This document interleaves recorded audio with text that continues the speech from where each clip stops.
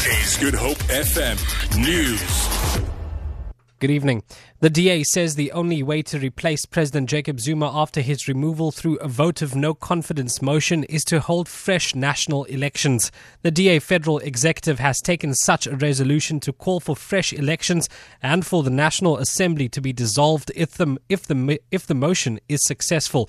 DA Federal Executive Chairperson James Self says only the voters can replace Zuma. The National Assembly was elected under the leadership of Jacob Zuma.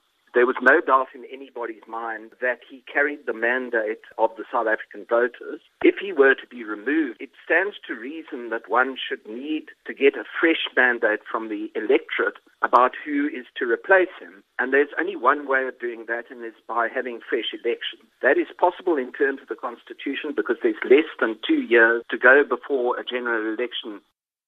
The Pan-South African Language Board, or PANSALB, in Northwest has called on the SABC to ensure that its editorial policy review sessions are inclusive of the general public. The Language Board was one of the participants at the policy review session held at the Northwest University in Mahikeng. PANSALB's William Manana says the participation of the public will make the work of the public broadcaster easier. He says this will allow them the opportunity to get insight of what their audience's needs are. It is very important for people to come and participate in such activities so that they can inform the SABC how they want SABC to conduct its business. It is very important because you realize that policies are not reviewed anytime. They take a long time to be reviewed.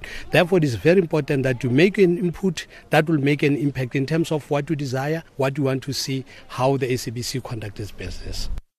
The South African Human Rights Commission has asked the Education Ministry to conduct an audit in schools across the country to ensure that their codes of conduct comply with the Constitution. SAHRC Commissioner Andre Gaum says the appeal follows media reports of alleged racial slurs against a Stellenbosch University student. Gaum says they've made strides in calling to account those guilty of using derogatory terms. Welcome the Wynberg Boys Junior School's withdrawal of a warning letter involving the hairstyle of Lebone Ramadupe.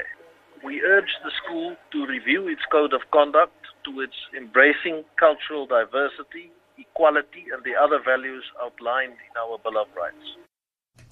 And lastly, Zimbabwe has banned grain imports to protect local farmers a year after a devastating drought left more than 4 million people in the country in need of food aid. Drought, lack of financing and President Robert Mugabe's seizures of land from white farmers that hit commercial agriculture have been blamed for low grain production over the years. The bumper harvest is partly credited to a government subsidy scheme introduced last year to encourage farmers to plant. The program includes farmers receiving seed, fertilizer and chemicals on condition that they sell part of their crop to the state as repayment. For Good Hope FM News, I'm Jacob Peterson.